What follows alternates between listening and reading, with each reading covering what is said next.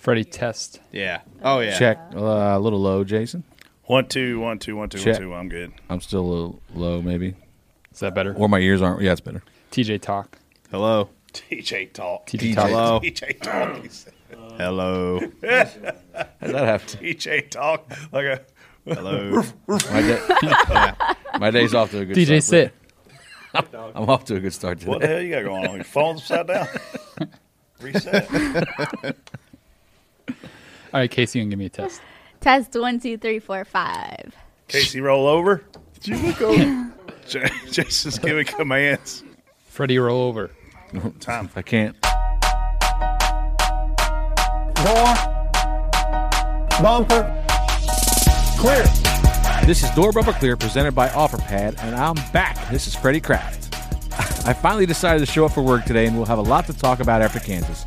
We'll cover Ryan Blaney getting wiped out, a tight playoff cutoff line heading to Martinsville, NASCAR and F1 going head-to-head, Cup race attendance, and a lot more. Hey, Tyler, drop that beat. Troubadour. The best on the stand and the best in the booth. Stumbling the Monday to tell you the truth. Giving the opinions and breaking the rules. Get called to the holler to bring it to you. Casey, you pretty. Freddie, you fat. TJ, you suck. Brett ain't so bad. Jason is pacing, contemplating this race. And if someone don't crash it, he's gonna go mad. Looking for Freddie, he's killing the bottle. Casey is making messes like a toddler. Tweet something stupid, then don't even bother. Brett's gonna block you like TJ is his spotter. See them online, throw FF in the chat. Tell Rick where to stay off the track. All of the podcasts are living in fear. This isn't the download, it's Door Bumper Clear. Nah, don't get it twisted, baby. This isn't the download, nah. This is Door Bumper Clear. Clear. There you go. I like it. Hey, everybody. I'm TJ Majors, spotter of the 2 Cup Car, and welcome to the Bojangles studio. You boys hungry? Yeah, man. We're up. Do you know who you're talking to? Yeah, that was a Have stupid you seen, question. you seen me and Freddie? What an idiot. Brett Griffin, part-time spotter this year for Colic Racing, returning next year full-time with Daniel Hemrick, Justin Haley. Freddie, how was Kansas? I see the wind didn't blow your fat ass away. Dude, I don't know how Hirschman stayed on the roof because the fucking wind was blowing me like into the rail a couple times. You know, like, the wind was blowing obviously the whole race, but the wind the gusts of wind were like 10 times however hard the wind was blowing. So every time you get hit with a gust of wind, you'd like blow you into the rail. And I don't know how Hirschman didn't end up in the infield. Yeah, Hirschman's like a toothpick. You remember how you're just spotting sometimes, and all of a sudden that one wind gust hits you and it like just makes you step forward? Yeah. It was doing that type. Like, it was doing that like every other lap. So basically, I wouldn't make it there. No, you'd you have would have been been in the infield. You'd be like a fart in a tornado. So I finally came back to work. Freddie Kraft, spotter for Bubba Wallace, Jeb Burton. Freddie, welcome back to the studio. How's it feel? kidding, man. You guys changed some shit around here. I got a bottle of Whistle Pig from my buddy Scott Brown. He sent me a victory bottle of Whistle Pig. You know, Rye whiskey. I've missed one show this year, and everyone acts like it was like 6 months or something. Brett's missed a month probably. It's probably because you gave us 10 minutes notice that you were going to miss the show. Everybody acts like it's... Well, Brett missed, I don't know how many Brett shows. missed 100 so far. Brett's missed a lot. Casey finally has had a good track record. I've only missed one, so we're tied. So who No, misses he's the missed next 2 one? in a row, dude. I was here. I texted in. I called in. You didn't No, call that don't in. count. You didn't That call don't in that day. I mean, there were a few episodes where you were physically here, mentally not. So should we count those? Hey guys, Casey Boat here. You are a marketing professional for DBC. And of course, we can't forget our incredible producer, Jason. That is me, Jason Schultz, Dirty Mo producer here. I'm just glad Freddie showed up to work. Hey, Jason, if I had $1 for every time that you typed the word content this past weekend on your Twitter, I would be a freaking millionaire. Do you realize how much you overuse that word? It's my favorite. It's literally my favorite word. Content. This guy wrote content 100 million times. We could turn it into a drinking game. We could. Love that, content. That, and if we listened to the broadcast from yesterday, and every time they said the word wind, we could be hammered by the end of the show. That's all they talked about was wind, and all Jason talked about was content. I love quality content. It's my favorite. Do you want to open that Whistle Pig up now and start taking shots? No, I'm going to wait on that. You can't open Whistle Pig up. You got to save it. That's probably a $200 bottle. Do you have to like whistle it. when you open it? Yeah, man, it'll make you something whistle.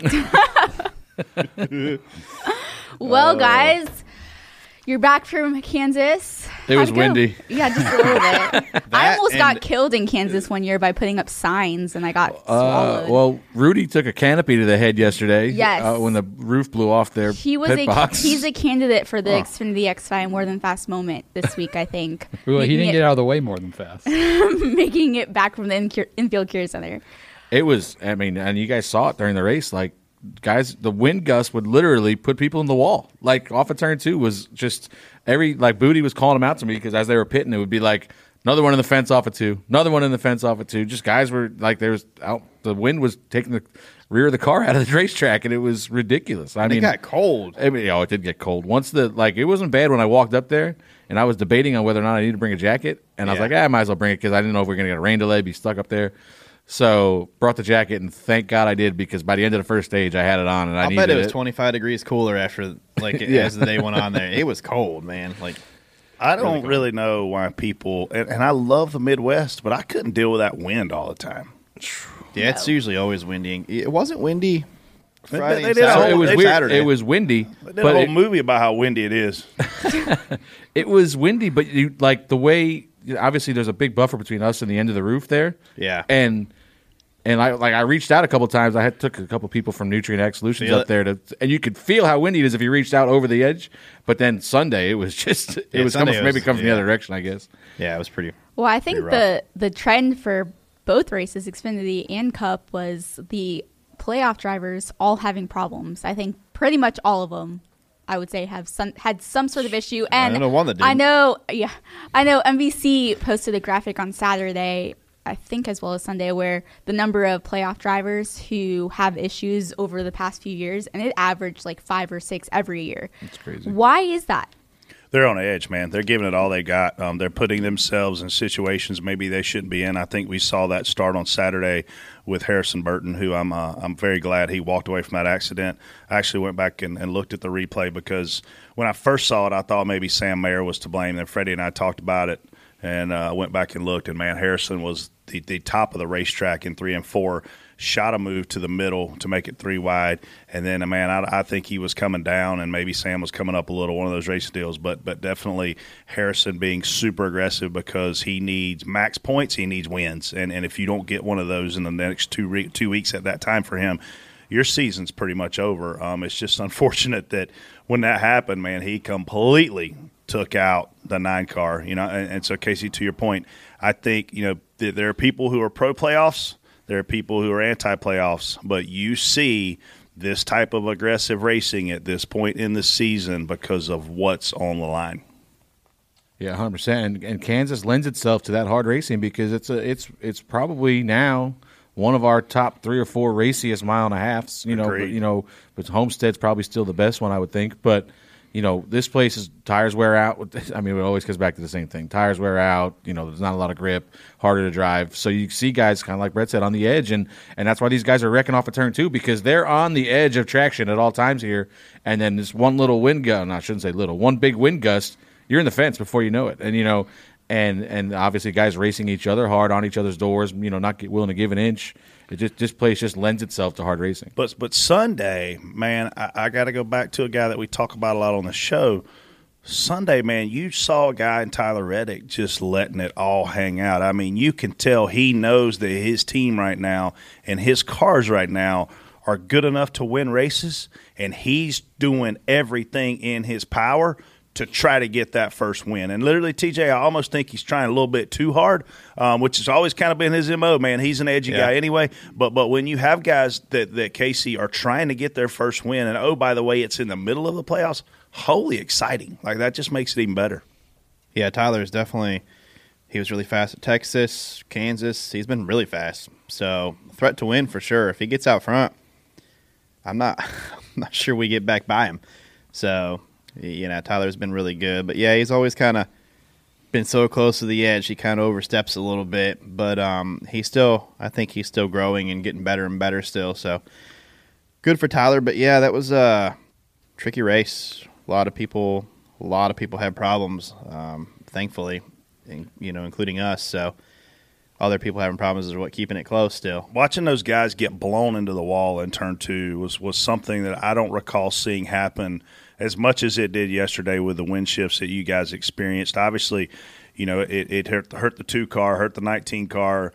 We saw Larson do it. He went on to win the race. Obviously, some of those guys battled back from it. But I don't recall ever seeing that in a race where the wind was affecting like that many people. Like you may see it happen and then guys make adjustments. But, I mean, I saw where drivers were saying it literally felt like the wind was picking their car up and just throwing it into the wall. We were super loose off of 2 already, and we were just in one of them bad spots where the guy in front of us made a move that we really weren't expecting, and it put us in even a worse spot. And Brad just said he got a little loose. And honestly, we were trying to stay off. We were trying to get out of the way of the 19 and ended up sliding up right in front of him. And I think he caught the wall a little bit as well. But it could have been ugly because you had to check up so much. You were out of the throttle so much. If it had been on the outside, it would have probably been done. Yeah. So luckily we brushed the wall, still put us in a big hole. 2 laps down is really hard to come back from. The biggest thing with that turn 2 deal, I think, is these guys are just so used, like they get in rhythm. We talk about getting in rhythm, hit your marks, do this, just repetitiveness, and they're doing it every lap. Okay, this is how much grip I got. This is how much grip I got. Okay, I'm good. All of a sudden, the wind picks up 20 miles an hour one time, and you're just completely out of your control. Just I'm doing the same thing I did the lap before, and all of a sudden I'm dead sideways and I'm going towards the fence and I got no stop. It wasn't like nobody's going to drive through there just cautiously expecting to win because then you're giving up too much time. But it was definitely interesting to see just guys randomly fine. Oh, now I'm sideways off of 2. Cool conditions, great racetrack. Goodbye to that package. We'll never see it again on a mile and a half, most likely. Sucks too. We were actually pretty quick. I thought that was interesting. I read last night. I seen Pockrass's tweet that they took 1 car from each manufacturer to the R&D center. Like, why? I mean, you'd think they have something better to do. I mean, it's still, to me, there are some similarities to the next year's car with the way air works with ducts and stuff like that. So I don't know what they're looking at, but my guess is they still want to see what area guys are trying to look in, and we still have 2 important races coming up too. So they want to make sure that. I think that sets the tone. Like, look, we're still looking here. I know we've got a lot to talk about in this show, but I want to ask you guys this before we dive into it. Do I want to hear this? Or? Yeah, no, you want to hear it. So Kyle Larson, obviously killing it right now, right? Back-to-back wins, locked into the championship race at Phoenix. If Chase Elliott, according to Bob Pockrass, if Chase Elliott finishes 15th, he's locked in. If Denny Hamlin finishes 12th, he's locked in. Do you think 4th in points is going to be locked into this race? Do you think 4th in points locks you in? No. I don't either. When I look at those other guys that have to win to go on, I mean, it's guys that are really good at Martinsville. I think it's Martin Truex. It's Ryan Blaney. Like, there's a lot of guys that are in there that are going to have to win. And I don't think 4th in points is going to be good enough. I think you're going to have to win. Honestly, it's going to come down to, Martin's been. I mean, they named the place after him, so he's been really good there. That may be TJ's slyest thing he's ever said. Martinsville. Martin's been good there, but I'm not going to lie. I'm excited to see a Martin versus Blaney versus Brad. Those 3 guys are all really good there, so this is going to be an exciting race. I can't Going wait. back to 2016, guys on these cutoff line have won 8 out of the last 11 races there. Yeah. Keselowski, Truex, Joey, Kyle Busch. Since 2016, they've only lost 3 races. So you're the odds of one of them winning. The question I had was is the 26 points out. In my opinion, he's in a must-win situation. He's not making it absolutely. He's the only guy. I mean, he's the only guy that I think absolutely has to win. Yeah, he's not. 26 points isn't a ton to make up, but it's a ton to make up when you're chasing 4 guys. So yeah, you're not going to make it up on 3 or 4 guys. This is going to be like an MMA fight. I think. I truly you gotta do. These 6 guys are going to be just balls to the wall. Thinking about this track, I mean, yeah, it's the best one for it. Xfinity 500 is sure to be a good one to watch. I mean, this whoever decided that this should be the cutoff race was a genius, and from going now on, this race either needs to be the cutoff race to make the Final Four or the championship race. I found one thing funny yesterday. Kyle Larson said before the race that he had spoke to Mr. Hendrick, and that obviously the 5-car, given what happened in Martinsville years back with the plane crash, that Larson is like, hey, I'd love to see the 5-car win today for Ricky. I wonder if Chase Elliott's feeling like he's the top dog in the building right now. He's still the champ. Yeah, Can't take that trophy away. What's Larson up to, though, now? 9 wins? 9 wins. That's not Most laps led Is that in just this year? history a 36 race schedule ever. ever. Yeah. He'll figure this shit out one day. Yeah. I'm glad I didn't have that water in my mouth because I was close. How many laps has Hendrick Cars led in general this year? Jason, we just need to do a meme with TJ saying that. Yeah. I know you've got the audio. We just need to do Anybody, listen, you could take any of the A-plus guys, and they're going to do what he's doing in this a meme. stuff. We know, TJ, you're never Did you wrong. not see Bob Parker's tweet?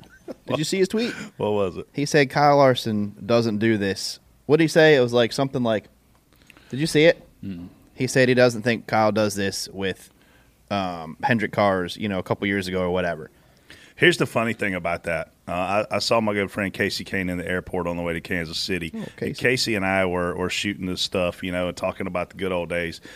And I said, man, it's easy for me to say the spotter guy, the marketing guy, that I think Kyle Larson is the best driver in the world right now. But I'm going to ask Casey Kane because Casey Kane's he's a pretty good driver. I think he 18 Cup wins, certainly a stellar career over a span of time. So I said to Casey Kane, is Kyle Larson that much better than everybody else? And he looked at me and he said, yeah, he is. He said, look at everything that he gets in. It goes really fast, and it doesn't even have to be the best equipment. So I'll go back when Kyle Larson won one of those races at Ganassi that year. He wasn't in the best car then. And I mean, if you're obviously Kyle Larson is an A-plus driver. You're right. What is Chase Elliott? Is he like a B- because he can't win 9 races in that same car? I think Chase is an A. I think Chase is still up there. I'm just saying, like, he hasn't won 9 races, and they're in the same stuff. But this, you can't really. This package 4 years ago is way different than what it is now. We didn't race we didn't have the slot cars with the low horsepower where you drive around any lane you want. This package he's going to struggle with. So let me ask you a Listen. question, Brett. The 2 conversations you had with Casey Kane in the airport were about Kyle Larson and John Kraft. John Kraft, yeah. So and actually Casey brought it up Work to me. John. So Casey's like, hey, Brett, are you doing anything these days where you need T-shirts printed? I said, well, man, actually, I just came off of a run where I had a lot of stuff done and blah, blah, blah. And he's like, well, I got my T-shirt business going. I said, yeah, I talked to Hamlin about that. I said, how about my boy John Kraft? He said, oh, boy. He said, I tell you. He said, John came in. He worked that first day. I didn't think we'd ever see him again. He said his back was killing him. He was bent over double. He said he came back for day 2, which I was surprised. He said, man, he rolls in. He works all day. He leaves that day, looks like a pretzel. I knew we'd never see him again. He said, I'll be damned. Lo and behold, day 3, here comes John Kraft. He said, he's like my MVP over there now. Did he take day 2 off? They have said when he's there, he does good. When he's there. when he's there. He looked like a pretzel. All right, well, let's hear a little bit more about our amazing presenting sponsor, OfferPad. Denny and Harrison, welcome to the OfferPad family. Thanks. Yeah, we're excited. You guys ready? You know we're ready. You know, at OfferPad, we're fast too. All online, cash offer in 24 hours. But we also like to make sure that each home selling experience feels special, easy, and different. You guys look awesome! OfferPad really is different. Yeah, awesome different. Home selling with OfferPad is awesome different. Request your free cash offer today at OfferPad.com.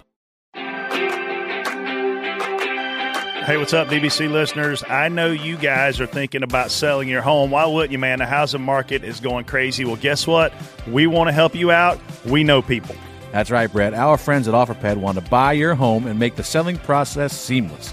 How do they do that, TJ? Well, they take an awesome different approach to real estate. You can log on OfferPad.com, fill out a 5-minute form about your home, and then within 24 hours, OfferPad will send you a competitive cash offer. Man, it's easy. Take that offer and you'll be one step closer to getting your move on, plus cashing in. OfferPad has tons of perks, including no showings, picking your own closing day, a free local move, and more. Don't wait 1 minute longer to get started selling your home. Visit OfferPad.com. And when asked where you heard about OfferPad, select the NASCAR option so they know we sent you.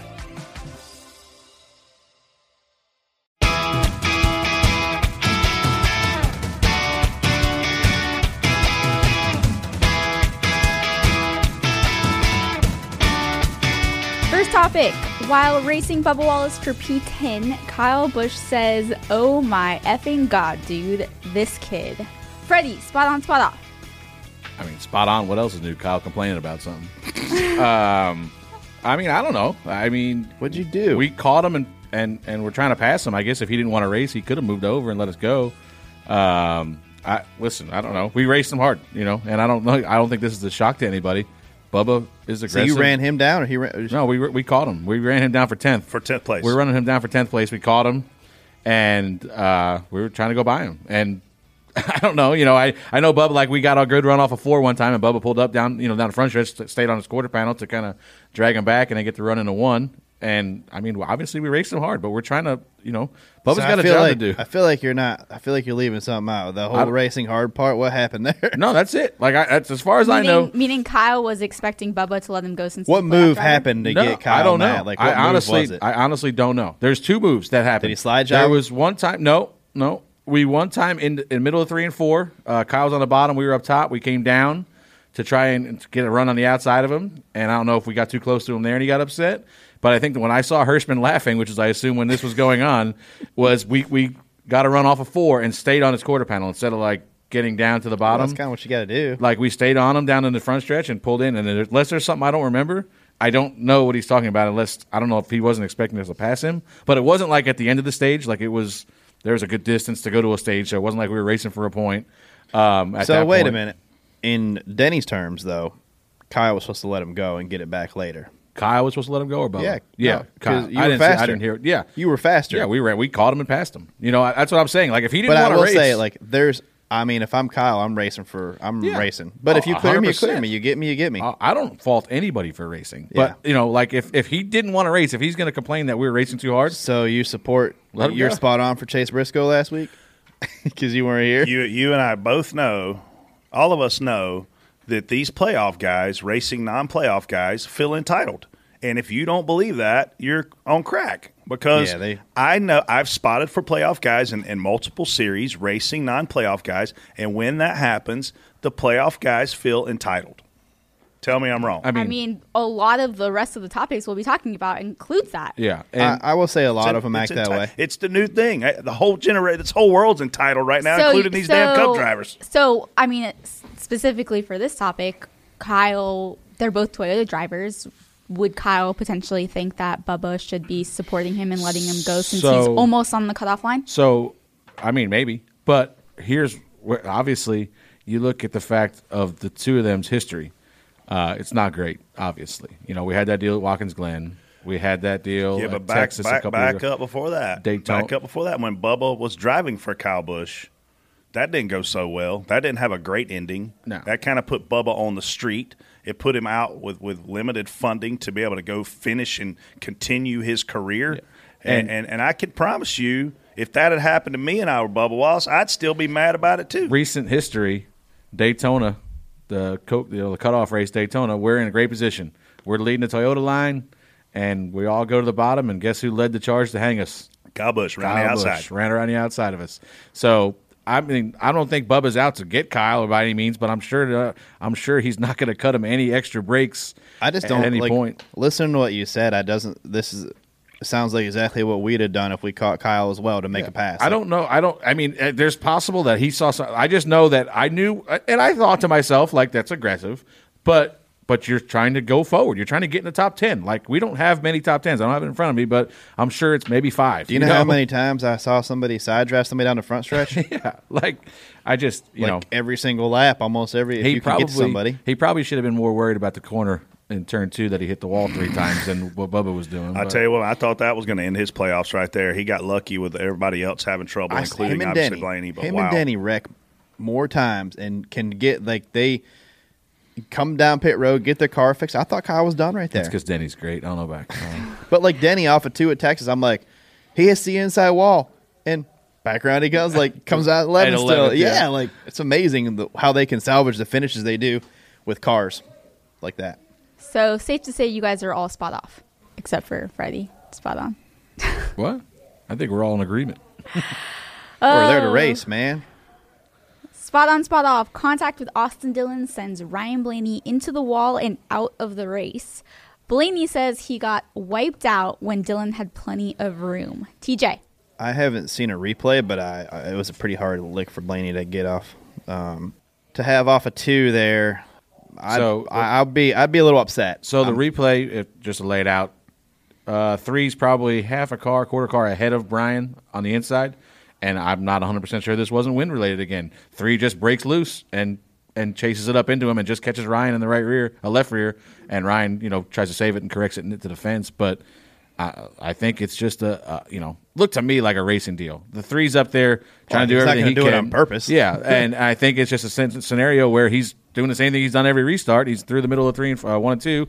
Ryan's not tight on his door by any means, and he just breaks loose and chases it into Ryan. It's a racing deal, and like Brett said, these guys make up. What do you want? What do you want to just have a 12-car race every week now, or 8-car race, whatever's left? I hate that it happened to Ryan because he had a great playoff run going. Now he's in the thick of things again, but.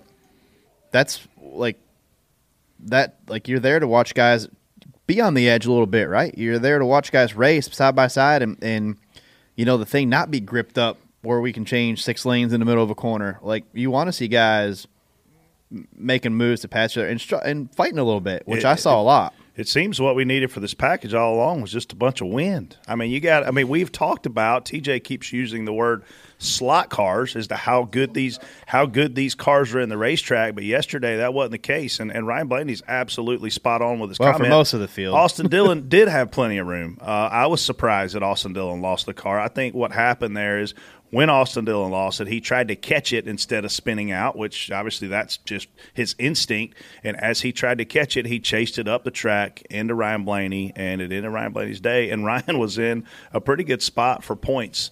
If fourth place is going to be good enough to make it to Phoenix, he was in a good spot. Spot off, man. That sucks for Ryan. But look, man, Austin Dillon definitely didn't do that on purpose. But what fans don't always understand is these guys could get eliminated this week. Okay, but everybody that made the playoff can still race to finish as high as 5th in points. Even though you're not in the top 8 right now, if you made the original playoff, you can go and outrun those guys in the point system. That means a lot of money. We're talking millions and millions and millions of dollars at stake based on finishing in that top 10 in points. So a lot of these guys are going to continue to be super aggressive as these races come down because there's a race within the race for them for a big payday at the end. I don't think our media members during the race necessarily do a great job of painting that picture because then there's also the owner's points. When you look at the 54 who races super aggressive. Obviously, shout out to him for a win last week. Races super aggressive at the Roval. We watched him, me and Freddie, drive Harrison Burton into the wall, his own teammate. But he's racing for a lot there for an owner's championship. So there's a lot of things going on out there. Freddie? Yeah, it's just like I said, just wrong place, wrong time for Ryan. It's just unfortunate for him. 4th place in the Cup Series points will be good enough to make it to Phoenix. And current standings have Elliott plus 34, Hamlin plus 32, Busch plus 1, and Blaney minus 1. Martin Truex minus 3, Keselowski minus 6, and Logano minus 26. Brett. Jason, I'm sorry. I skipped right over that last night when you sent me the show sheet. Man, I have to go back to this is the biggest talking point for me going into Martinsville is which one of these guys that are not locked in, and there's 3 locked in, 5 that aren't. I think one of those 5 is going to win this race. I could be wrong because, holy cow, you got to go outrun the best driver in the world, a former winner in Martinsville, Chase Elliott, and obviously Denny Hamlin's really good there. But, man, I think these 5 guys and their teams, if there's any possible thing that they can do to their car to make it have the slightest advantage, they're going to all be pushing the envelope this weekend in the shops, on the setup plates. They've all got these big high-dollar laser machines that they go in and out of all day in their shops making changes. I think, man, this is just going to be a freaking MMA fight. I can't wait. Yeah. Let me ask you this, and again, TJ. So if you're going into this deal and you're the 9 and the 11, 9 needs a 17th place finish, the 11 needs a 12th place finish. How conservative do you race knowing that there's 5 guys out there that are racing for their lives? Do you just kind of hang out and 100%? You ride around. If 2 guys are getting aggressive near you, you let them go. Yeah, just that's what 100%. That's the one thing you got to look for this week is these guys. two guys just need to finish the race essentially. That's hard for these guys to do, though. It's hard for them. Look, I spotted figure it out. I spotted for Clint Boyer. Clint Boyer would do exactly what you're insinuating should happen, Freddie. But I've also spotted for guys, and I've listened to guys on the radio that go, "Shut up! I don't want to hear it. I just want to race." I mean, Ryan Newman was one of those guys screaming under spotter a couple years ago about making it to the next round, making it into the playoff in general. Like, some of them just want to go race. Now, is that small-minded thinking? Hell yeah. Is it stupid thinking? Hell yeah. You got a much bigger thing here working big picture-wise, which Brian Patty and Clint Boyer are always great at. Man, you have to be aware of what's going on. I think Denny Hamlin manages that very well. I don't know Chase Elliott well enough to know how he manages that. But to your point, if you go out and do something stupid and take yourself out of this playoff, woe be on to you. But if you're worried about making T-shirts instead of worrying about winning championships, then maybe that's your problem. I mean, 80% Denny at Martinsville is going to transfer out and be fine. Same thing with Chase. So he's been good there. They go there. But think about hindsight. If they go out and have one really good stage, then they're locked. Now they only got to finish like 28th, 25th. So I think it's a catch-22. They're definitely going to start up front. You know how much that helps at Martinsville. I mean, you could also one cut tire down in a 3 and boom, changes your life. It changes your whole playoffs right there. Yeah, and you see a lot of times stuff like that. Stuff happens when you try to race different than you've been racing all year long. You try to be more conservative, and you kind of get around guys you're not really used to racing around. And I think Denny and Chase, they just they're going to run a fine race. It's probably not time to use the chrome horn on somebody. I can say this. I can say this outright. I am more excited about this race this weekend than I am championship weekend. 100%. I can't wait for the drama to play out in the Xfinity race, in the Cup race, and I hate to say it, but then we're going to go to Phoenix where it's going to be a melancholy run. We could sit here all day and talk about how awesome this Martinsville race is going to be, and it will live up to the hype. It will be insane. Well, who wouldn't look forward to the Xfinity 500? I mean, come on. I love Xfinity. Right. It's true. The F1 and NASCAR races go head-to-head on Sunday. Freddie.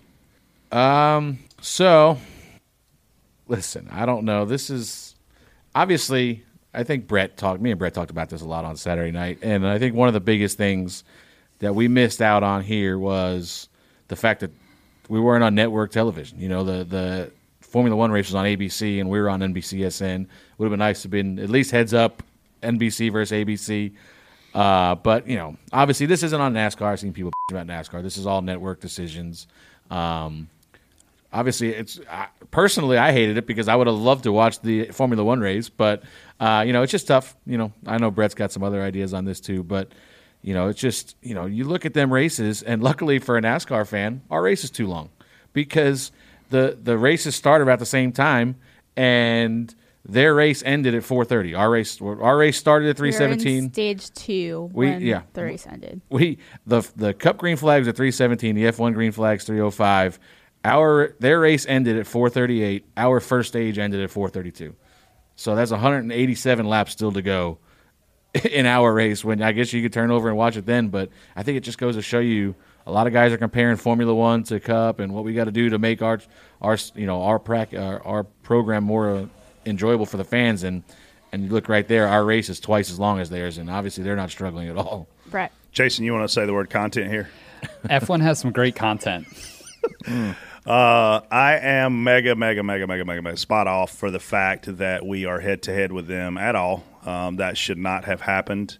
NBC Sports Network should have taken concessions and figured out a better plan. But I go back to years ago, when we used to get our TV reports, the number one form of motorsports in America, the Cup Series. Number two form of motorsports in America was the Busch Series at the time, now the Xfinity Series. Number 3 form of motorsports in America was the Truck Series. Number 4 was IndyCar. And number 5 was F1. And when you saw the graph, this is back when we had 20 million viewers, right? But you saw the graph, and there's a little bitty dot for F1. That's the small minority of people that were watching F1 races. And now F1 has 140,000 Americans packed into this freaking place to watch a bunch of guys that can't pass. So our same culture, though, our NASCAR fans fuss about us not being able to pass. These guys never pass. All the passing is done for the most part at the beginning of the race, and it's strategy and on pit road. And that's the only time you see passing. But what they've done is F1 has created this amazing culture that now Americans can relate to thanks to Netflix's content, Jason, thanks to some of their Twitter stuff, thanks to some of the interviews that we saw to their drivers where they're talking with a Texan accent. Like, they're doing a lot of things to make it relatable to the American culture, and it's very obvious as of yesterday, the American culture is going, hey, we want to be a part of this. We want to see this. A lot of people tweeted me saying they were watching F1 over the Cup race. NASCAR, and I don't mean the sanctioning body, I mean NASCAR in general, the sport, not being head-to-head with them. If you're going to run it at the same time, at least give yourself a chance to be relevant in the ratings. ABC ratings are going to bury NBC Sports Network ratings. Figure skating was on NBC yesterday. So when you say it is a network thing, but by Freddie, it's a network decision. Yeah, it's a network decision, and they should have changed their minds. They should have put NASCAR up against F1 to at least give us a fighting chance, because I think that dug us in a tunnel. But I'm telling you right now, if I'm NASCAR, if I'm Steve Phelps or Steve O'Donnell or whichever Steve's got the most power over there, I'm calling F1 and I'm begging to do a companion event next year. Because why wouldn't we want to go and run our race on Saturday when they had, 125,000 people there to watch qualifying? Why wouldn't we want to go out right then and run our race on television in front of all those people? We're already going to COTA, so it ain't like that's a new thing. Figure out how to make it to where we can align our schedules, make it part of the story, because I would have loved nothing more. And TJ, you tell me if I'm wrong. If we had raced on Saturday, would you have stayed over till Sunday to watch the F1 race? I would have tried to. That's what I was going to say is, like, they did some events this weekend as well with Daniel Ricciardo driving a stock car around there. To me, you hear, I think F1 drivers are interested in NASCAR. I think they are. They truly are. And I think our guys, we're all interested in Formula One. Yeah. And I can't even imagine an event held together like I would think it'd be great to race on Saturday, the weekend of an F1 race. F1 is obviously super popular because it's worldwide. They race all over the world, so it's easier to attract a bigger fan base when you got, when you do that. And how many races does the U.S. get a year for Formula One? They're talking about 3. They're talking about 3. Yeah, I know. But I'm saying right now, you're supposed to get one race, and you're not going to see them guys for years. So it's I got to go to that race. I do think there's a lot of personalities, and I think there'd be so many storylines and stuff to follow, interest in each other's series, things like that. If, it'd be cool to see those guys come over to our side and take a look at the cars. I want to see our guys looking at their, that's sit on our pit boxes, listen to our radio. We had some of them at, I seen Mick Schumacher was at Texas. Texas. And Charlotte had a few. Yeah, so they come by. Yeah, but I'm telling you right now, man. Lewis Hamilton. We were in and I saw they had this event this past week, the Walter Brothers charity event, which is one of the awesome events. Michael and Daryl do a great job of that event. But we were all at the stage in Nashville, and Lewis Hamilton was literally in America just to test, and he wanted to come to Nashville, and Lewis Hamilton could go wherever Lewis Hamilton wants to go. Yeah. Dude, he fanboyed out. He comes walking up the stairs, and I'm like, holy cow, that's freaking Lewis Hamilton. Yeah. Hey, I want to meet Dale Jr., I want to meet Casey Kane, I want to meet all these guys that are here. Like, it was truly awesome. So to your point, the cultures can totally cooperatively work together. I think so. And we've got to do that. We've got to figure out a way to do that. Please. Picture 3 or 4 F1 drivers on pit road on a couple hours off, no on track stuff, or and a couple Larson, Kyle Busch. We're gonna do a ride swap thing for a little bit, just something like it truly is amazing, Jason. I will say this because I want your opinion. We don't ask your opinion a lot on here, so you're getting a weigh in right now. As Americans, Netflix documentary changed the game. Senna changed the game. The Schumacher thing that just came out changed the game. Like, you can't – that is marketing to Americans how great F1 is. And, Jason, is it working? Because your age, I'm surprised you're following it. You know what I mean? Yeah, I couldn't care less about F1 2 years ago. My friend showed me the Netflix documentary. I'm watching it. I'm like, this is interesting. It's crazy. It's an easy way to get into the sport, learn everything, and be interested in it. And it is a lot of people my age. It's kids that like sports in general, not NASCAR motorsports, but are super into F1 now because they saw this documentary. They saw the drama. They saw the personalities, and they're like, I'm attracted to that. I want to watch that. The personalities are big. Yeah. Guess where the content's at, though, TJ? The content's streaming. Guess where young people are? Streaming. They're streaming. They're not watching freaking ABC on a Sunday afternoon on their couch with their grandma. It ain't like that no more. And NASCAR had their Netflix show, but it was a comedy that didn't really do anything for the sport. More people aren't watching NASCAR after watching that show, but F1 has gained this huge audience because of putting a show like that on Netflix. If you're, I don't know who runs F1's digital content, but holy cow, it's amazing. I'm assuming this has been released, but the NASCAR will have some kind of Netflix show coming. Bubba Denny out of the 2311 shop. I love that. Honestly, though, fat jokes could and you comedy. imagine a documentary like last month between like going inside some of these stories, because that's what they do. Yeah. Imagine being on both sides of this feud. The rivalries that are going on. Like, man, that'd be amazing. Oh, yeah. We as a sport have to figure out how to work together. And look, I'm even going to go so far as to say, let's go run an international event with them somewhere. We went to Japan before. We tried to create some marketplaces there. NASCAR's doing a lot of stuff right now in China with China. Obviously, they make a lot of our souvenir stuff, and some people get nervous about it when you hear about China. Hey, China's a huge market with a lot of great people. I would love to see us go do something, man. Let's figure out a way to collaborate. Come on. So Jenna Fryer Surface Paradise, Australia. Jenna Fryer had a thread where somebody tweeted her about the fact that they live 10 miles from the track, and they watched the F1 race instead. And she asked why, and a lot of people chimed in. And I think the consensus was, the number of commercials they had, 15 to 20 minutes per hour for NASCAR, where F1 has 0. The content, as you mentioned, the playoff format was something so different where it's exciting. I think on our side, I think it works out really well, but I think for F1, it's just completely different. Yeah. The fact that the time of the F1 race when they are in other countries is at a time where it doesn't conflict with any other sports, or it's on before anything else comes on, such as NFL. And I just think the announcing overall, the officiating, there's a long list. If you look at that thread, it's pretty interesting, some of the thoughts that people have around what can change. I still say that F1 has done a phenomenal job of telling their story to Americans, and we've got to do that. This podcast is brought to you by our friends at RacingUSA.com, Google's top-rated source for NASCAR merchandise. Fans, I know we've told you for months about the automatic discounts you get when you place an item in your cart at RacingUSA.com and their guaranteed lowest pre-order prices. But we've never told you that they have more than $500,000 of merchandise in stock, and they're ready to ship tomorrow. In addition to hats, apparel, helmets, and novelties for the sport's most popular drivers, RacingUSA.com currently has more than 500 different collectible die-cast cars available for 40 different drivers, including this weekend's Kyle Larson Kansas race-winning die-cast. And when you're shopping on RacingUSA.com, don't forget to enter to win this month's $200 gift card. Someone is going to win it. It might as well be you. $200 right in time for the good old Christmas season. Whenever you want something new to show your support for your favorite driver, shop RacingUSA.com, America's online headquarters for NASCAR merchandise for more than 20 years.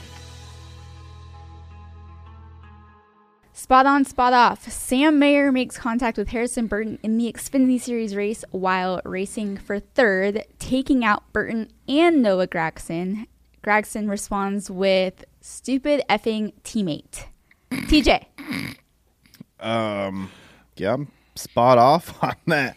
He just walked by out there. We should just bring him on here and ask him real quick what his side of the story is. Noah? No, Sam. The other one. Yeah. This is one they were having, and I was up there watching the race. I was on the roof watching, and they were having a great battle for I don't know what position they were racing for. It wasn't that far back. It's third or fourth, it was right? Awesome, yeah. Dude, they were 3 wide, swapping positions, and it was a lot of fun to watch until that. That's not and those two guys, I believe Harrison and Noah were still eligible for the championship, right? Yeah, they're both in. So, I don't know. That's probably not a position. That's just one of them times where, okay, you might want to just cut a little bit of slack here. You don't want to ruin these guys have been racing all year to be in that position, and you're part-time. To me, that's a situation where you do surrender. don't push the envelope right there. Yeah, if you're a guy, this goes for any driver that's listening. If you're a driver like in the position that Sam Mayer is in right here, where you're racing part-time this year, I don't know what he's going to make, 15, 20 starts probably this year, but you're going full-time next year, you've got two things you've got to accomplish this year. One, perform well to set yourself up for next year, and two is earn the respect of the guys that you're going to be racing for a championship next year. And this is kind of something I've been stressing to Derek Kraus the second half of this year. Like, we cannot continue on the road we're going here because we have to race all these guys again next year, and you're going to get wrecked or get raced hard because of the things you did at the end of this year when it didn't really matter. So you've got to now build that respect back up, and I don't know that Sam made a mistake. It wasn't malicious again. I think, he could have made a better decision, like TJ said, pulling up. In his interview, it sounded like he was anticipating the 20 to kind of stay up a little bit and maybe not come down so much, and he was going to side draft him or tuck in behind him.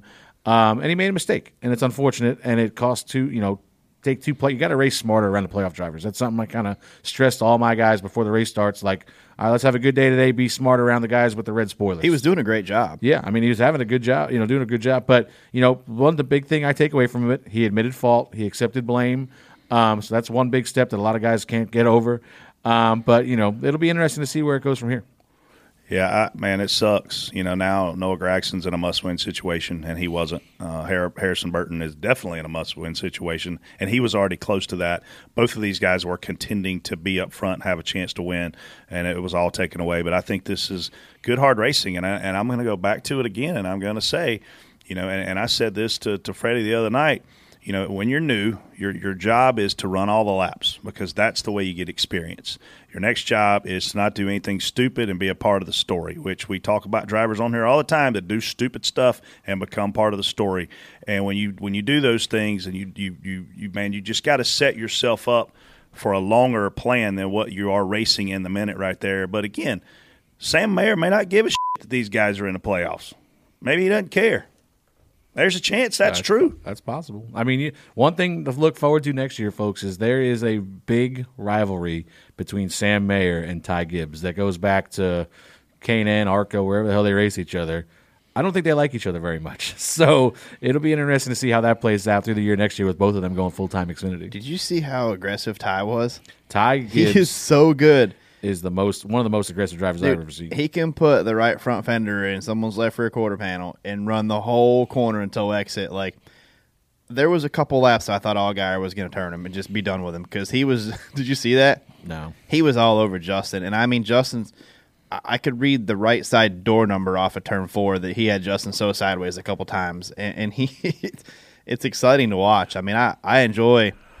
I'm excited the Xfinity Series next year too. These guys coming in, it's gonna be fun. Me too, man. Like, I look at the 54 car, and every driver that has driven that car except one has won in that race car. So it's very obvious that's a fast car.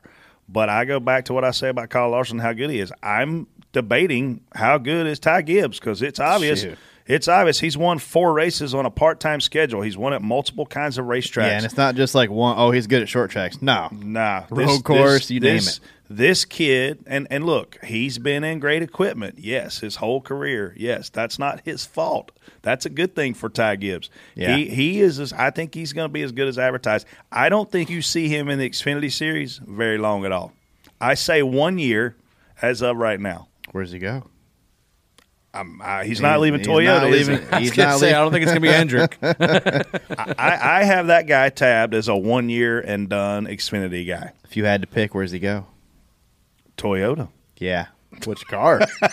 I think the biggest thing the biggest deciding factor of where Ty Gibbs goes is going to be the next gen car, because there's some guys that are probably towards the end of their career that if this next-gen car comes out and they feel like it's not something they want to drive for a long time, that I could see a couple of guys at the home base over there being like, you know what, I've had enough here. You foreshadowing? It's possible. Guy you argue with? Spot on, spot off. In response to recent Cup race attendance, Kyle Busch said, "Make promoters great again is kind of our go-to." And Hamlin said it was agreed that attendance in Texas was unacceptable in a meeting with NASCAR president Steve Phelps. Spot on, spot off. Brett. Oh, man. I'm not going to lie to y'all. I'm spot off for these comments being made public by our drivers. I don't think this is a great look. I don't like it. Do I disagree with what they're saying? No, I actually don't. But I don't know what those guys talking about bad attendance in a public forum is going to do for attendance. Why don't you guys go out and do something to help our attendance is what I want to hear. Well, do I look at NASCAR and say NASCAR could do a better job? Yeah, don't try to kill a rivalry with Kevin Harvick and Chase Elliott, because guess what that'll do? Let it play out. That'll sell freaking tickets at Martinsville. Yeah. I'm just spot off for the comments. Look, I saw Kenny Wallace talking about it on his Twitter, and he was saying, bring back the race day show, and find $1 million to go be able to do that thing every week. Let me and Kyle Petty go out there and talk about it. I love Kyle Petty. I love Kenny Wallace. I think they do a great job, but I think people got sick of hearing some of the stuff. You know what I mean? You look at our show, Jason's favorite word again, content. We're putting out very unique content. We're putting out very unique perspective. We're allowed to be opinionated for the most part. We kind of have to walk the line a little bit. TJ always walks the line. But I think what you've got to figure out a way to do is develop some new personalities and develop some new stories and let this thing run its course. Don't intervene all the time. I saw the attendance yesterday on Kansas, and it looked bad. But look, what lives in the Midwest? A lot of farmers. And you're out there in the dead center of harvest running races. And we hosted farmers on Saturday with Nutrient Solutions, and a lot of those guys had to leave their farm to come watch the race. You're asking somebody to leave their job to come be able to watch the race. That's really hard when you're a farmer. So I just think we've got to keep being strategic with how we place these races, where we place them. The Kansas City Chiefs are still the biggest thing in Kansas City. That's one of those big football about towns. that anymore. Well, they still are, man, because I'm telling you. It don't matter when they're good or bad. I got on a rental car bus yesterday, and the guy said, Chiefs Kingdom, go Chiefs, all the way to the airport. I just think we've got to be really smart about where we put these tracks on the calendar. But at the end of the day, Casey, this whole thing is going to come down to how good is this new car on an oval racetrack. I think where a lot of people kind of forget is if you take it from a sponsorship perspective, if sponsors aren't seeing the value, if people aren't at the track, if people aren't going to their displays, and like Sprint, for instance, I worked on that account, and they would reward customers. You can sign up to be a new customer. They're not seeing the value, and they're not getting new customers. Like, that's their goal. Yeah. So it's almost like a vicious cycle. If they're not seeing the value, they're not going to spend the money to be at the track. So it's going to be interesting what the next few years look like. It's hard for fans, Freddie, to come out. If you've been a long-time NASCAR fan and you're used to buying a Saturday ticket and you come out and you walk the Midway displays and there's all these cool things you can see and check out, new products, get free swag, that's awesome, right? Then you get to go into the track and you get to watch, the Xfinity Series qualify. You get to watch the Cup Series run their happy hour. You get to see a really cool pre-race. Then you get to see, obviously, the race, the Xfinity race that day. None of those things are happening. The mobile marketing displays aren't there because the people aren't there. The people aren't there because of the way the tracks are having to run everything right now with COVID. It's kind of a catch-22, but all I'm going to do is look at where are people going and why are they going, and tell that story and get people back excited. And because we have the big names still here. Yes, we lost a lot of big names. I'm not, ignorant to that fact that Jimmy Johnson, Tony Stewart, Jeff Gordon, I could go on and on. Big names, super champion guys have left our sport. But we still have a lot of big names here, Freddie. The biggest thing I noticed on Saturday, so I was hanging out in the suite with the Nutrient folks and my buddy George, Nicole's son George, and some other folks maybe wanted to go take a look at the roof real quick, so I kind of snuck them up there. But the short walk we took to go to the staircase to get to the roof, we were looking out over the Midway, and the first thing they asked me was, where's all the stuff that used to be out here? Where's all the why is there no team, T-shirt trailers? Why is there no, there used to be a lot of cool stuff out here in the Midway, And now it seems like there's nothing. Did they just get rid of all that? And I'm like, well, it's kind of COVID related, but these are just random fans of Kentucky, probably Kansas, probably their first race maybe, and maybe not because they've seen that stuff before. But the first thing they say to me is, where's all the cool stuff that used to be in the Midway for us to do? So I think you got to get back to that. Obviously, I heard some comments this week about how we have to, mimic the, try to get to the F1 model of, it's not going to happen. Like TJ talked about. People flock to these races because you get them one time per country. You're going to get a huge following because they're only coming one time for the whole year. But I can't tell you how many times, and I don't know if this is just a marketing thing, an advertising thing, but how many times, Brett, have we been in a bar watching college football on a Saturday or the Xfinity race last year when we weren't working the Xfinity races, and you're talking to the bartender and you're like, hey, can you put the Xfinity race on? And the guy goes, where's that at? It's like, oh, it's 10 minutes down the road. There's a big cup. They have no idea. They have no clue that there's a race in town. Nobody that works there in these restaurants in the area. And I'm talking, we're never staying more than 15 to 30 minutes away from the racetrack. And they have no idea. People don't have any idea there's a race going on in town. So that's one thing we have to fix to begin with. But then obviously, I just don't know what are the other solutions we can do, because obviously we saw this last year. We talked about it with COVID, and the tracks make their money off the TV deal. The TV deal pays the track so much money that I don't know if that's a number one factor in losing the emphasis on race attendance. But we got to do something to promote the events that are coming to town at least. Who's the track president of Martinsville, TJ? Clay Campbell. Who's the track president of Phoenix? Julie Geiser. We've got to lean on those people. We've got to know who those people are. They got to be out in the communities. They are. I mean, I look at Kerry Tharp on Twitter all the time, Darlington president, works extremely hard in the state of South Carolina, works colleges, works the communities. He's constantly out there pushing the narrative of how great Darlington is because, to your point, we only go to South Carolina once or twice a year. So we only go to that state. Now, is it a country like F1? No, but it's still that area. We've got to have those people coming out. TJ, it's always been a culture. I mean, I've been going to NASCAR races since I was 4 years old, and it's always been about the culture and the 2 or 3 days while you're there, how much fun you can have, because most of our fans don't just go for 4 hours. My first race was at Watkins Glen, and I was up early in the morning, like when the garage opened, and I was hooked from that point. And we went and rented scanners.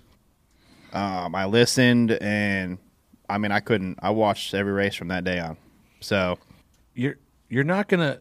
The amount of money that you have to spend to go to these races is high. You know what I mean? And it's obviously it's the hotels, price gouging and stuff like that. We see it everywhere we go. But what was F1? But what was the cost of a ticket? I don't know, but that's like our point is this is the first time, the only time they're coming here, so you're going to go. But like we're talking thousands of dollars probably, right? I mean, to go take your family of 3 or 4, whatever, to a cup race, $2,000. And you're not going to want to go just to watch a race. You're going to want to go see practice. You're going to want to go see a concert. For sure. You're going to want, you're going to need to make that valuable of worth to you. It can't just be we're going to go to the track on Sunday or stay over Saturday night and go on Sunday. Like, you need multiple days of something going on, whether it's events, action on the track, something. But we need to do a better job of that moving forward. I still think, what do you do at a dirt race?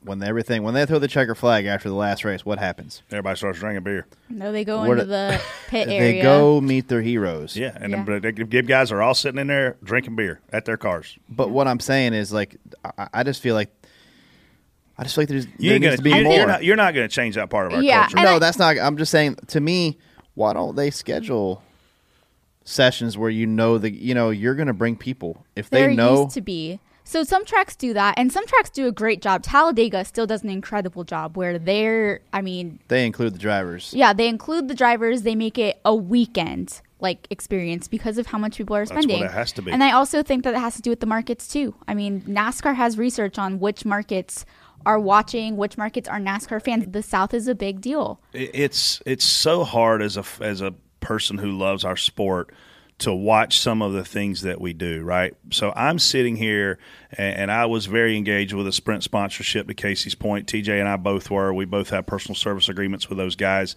did a lot of promotions for them, and they paid $1 million to have Bon Jovi come play. I wish I would still be sitting here. They paid Bon Jovi $1 million to come play 3 songs before the Daytona 500.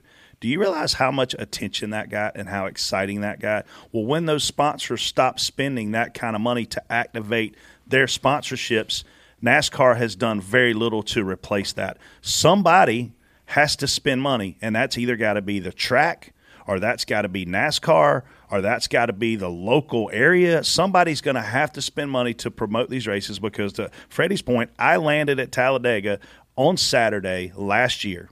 I was only spotting the Cup race, and I landed an hour before the Xfinity race. I went and checked in my hotel. I went to the barbecue place right there off of I-20 in Anniston, Alabama, and I walked in, and golf was on.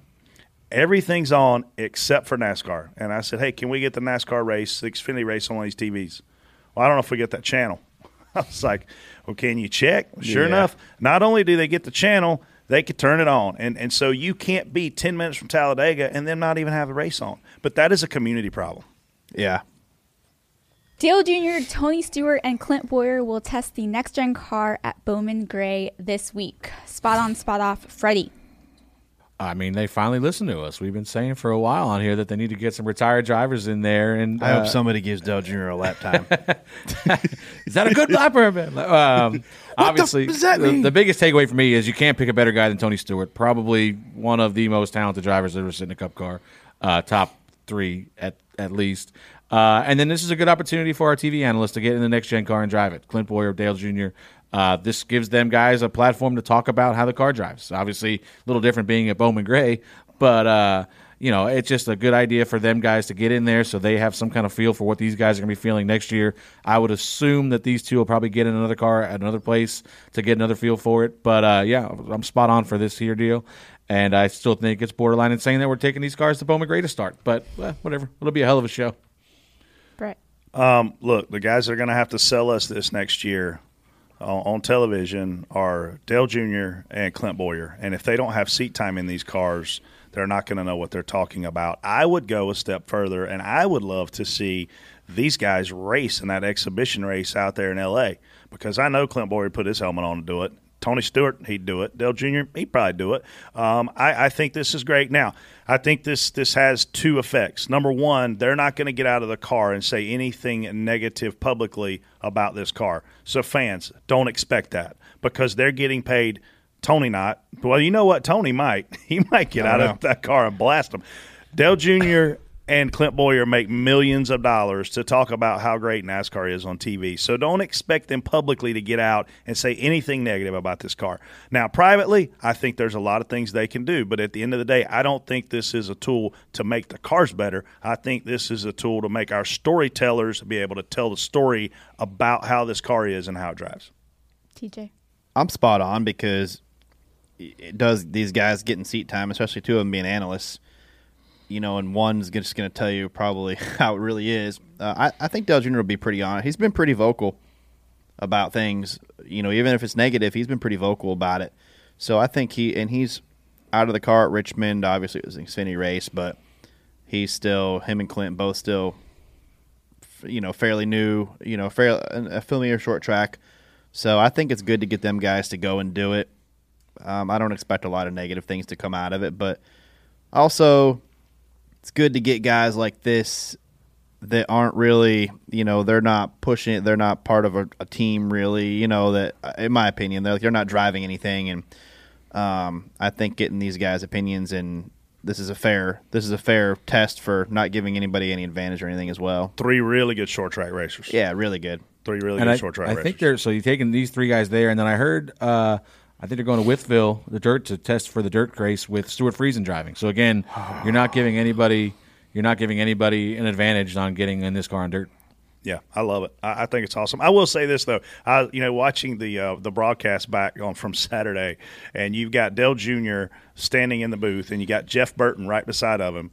And their 2 cars wreck each other. Harrison Burton and Noah Gragson wreck each other. I was expecting them guys to throw their headphones off and just start throwing haymakers. You know what I mean? But it was that's awkward for them guys. I mean, it's Jeff's son, and then it's Dale Jr.'s car, and they're both in this playoff. They should just keep the mics hot when they go to commercial. Dale's son, Noah. But I was watching it, and I was like, holy awkward moment. Well, before we go in the reaction theater, Brett, they're clearly listening to you because Adam Stearns tweeted that NASCAR strategy group put together a mock 2031 schedule. And Did you say 2031? Yes, just to kind of see what things would look like. And Ben Kennedy did say he'd also like to see a cup race on foreign soil. So there you go. You never know what 2031 could bring. I just hope it's foreign soil with Formula One. Is what we were getting at. I just hope it's way before that. Yeah. I mean, you have to look at the rest of the article. But can you imagine Freddie's liver that many years from now? Yeah, poor guy. I ain't going to make it to 2031 either. I didn't want to say it, but that's what I feel. 2031, what?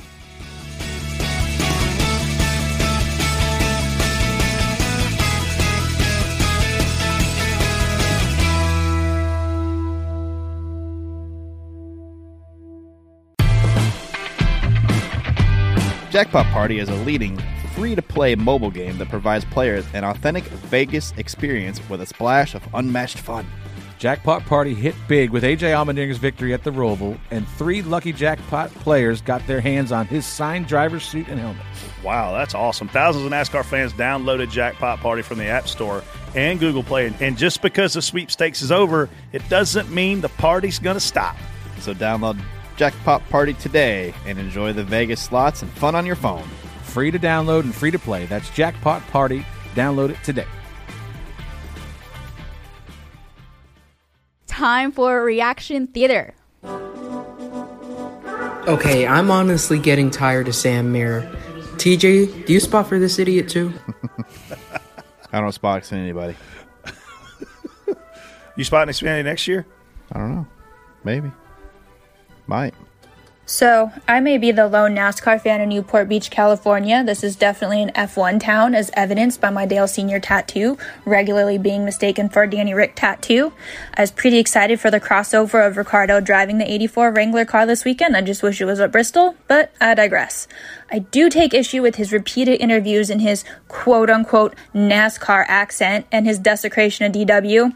Sir, I do not care if you have 5 million Insta followers and drive a fancy British car. You leave Darrell Waltrip alone.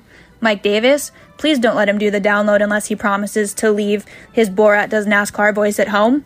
Maybe he's the idiot, maybe I'm the idiot. Either way, this is Reaction Theater. That's my reaction. I bet you're fun at parties. I'm gonna have to disagree with this one. Are you calling her an idiot? No, I'm not saying you're an idiot. Everybody's entitled to their own opinion. But Mike Davis, I do not want Daniel Ricciardo on your show because I want him on Door Bumper Clear. Yeah. So Daniel Ricciardo, if you're listening, which it sounds like you are, obviously listen. I guess you want to sit in his lap while he comes on here too. I would like. Is that fair to say? Please come on Door Bumper Clear, please. What would you wear, Casey? We would be. What would you wear if he came on? We're not going into this. I saw I know. I saw your messages about how badly you wanted to meet this guy. I do want to meet him. He seems great. It's obvious that there's something there between you two. Daniel, you're more than welcome to come in a midget too. I'll set you up in one of Chad's cars. He may not like fetishes. You don't ever know what fetishes this guy's into. He's probably not messy either. You know what? Whatever. Honey, I get your reaction, and I get you're entitled to your opinion. But, man, people, stop being so butthurt. The guy was having fun. The guy was throwing out an accent. I thought it was freaking awesome. He even said Door Bumper Clear in his little freaking accent. Dude and he always just has fun. If you watch the documentary, you can see the dude just – I bet if he was at a party, you would laugh at him. I'm just glad he's a listener. That was not like that was actually him trying to – do an accent. It wasn't him making fun of an accent. That's like that was him trying to. It's like you trying to do an English accent. You're not making fun of them. Let's not forget the most awesome English accent. The most important part about this I love English people is that Daniel Ricciardo is a Buffalo Bills fan. So that's all that really matters. Okay, we can stop now. Next one. This message is for TJ Majors. Tighten up, baby. Let's go. Solid. Okay. Good job referencing the Bills right there before that call. Okay. Big shout out to Chris Bosch and Ben Stiller for being the only representatives of America who gave Martin Brundle the time of day on the grid in front of millions of people across the entire world instead of just blowing him off like he was a nobody and moving on about their day. That goes on to you, Serena Williams and Megan Thee Stallion. I don't even know what kind of name that is. All I can figure is that she has a giant. Anyways, boys, I know that's not NASCAR, but I'm a little perturbed by the way that they treated these guys. Megan Thee Stallion does a really cool commercial for our competitor, Bojangles, the brand. Megan Thee Stallion is a huge name. I don't know. I know Martin. Like, do you know who Martin Brundle is? Yeah, I mean, Martin Brundle's, very decorated Formula One driver. I'll tell you who I didn't know. I didn't know the guy that was making his debut in a super late model that Hannah put out on her Twitter. Said he was a pop culture guy. Are you kidding Frankie me? Muniz. What's you he don't do? know who that is? He was on some popular show Yeah, back he in was the day. that- He was he was a that kid, short kid. He's a kid actor. Malcolm in the Middle. Malcolm in the Yeah. Middle. Oh, I thought she said he was a freaking, like a pop star. Well, kind of. He probably had pop songs back in the day. Oh. He was like a child actor. I heard of Malcolm He's a in the Middle. celebrity. Cole Beasley is a rapper. How the f*** does a playoff race at Kansas get pushed off the main channel for f***ing figure skating? Are you f***ing kidding me? We're being put on NBCSN for figure skating. That's f***ing ridiculous. You did a much better job disguising your voice this time. That was. Where'd you get that voice disguising app at? Hey, this guy ain't wrong. He ain't wrong. You don't think millions of people tuned in to watch figure skating? Who the f*** watches figure skating Figure in skaters? October, and it's not Olympic related? I find it hard Might to be believe Olympics in that February. if you were to line up 100 people and did a survey on what they would watch, figure skating would prevail over NASCAR. Name a figure skater right now. One that skates right now. Freddie Kraft.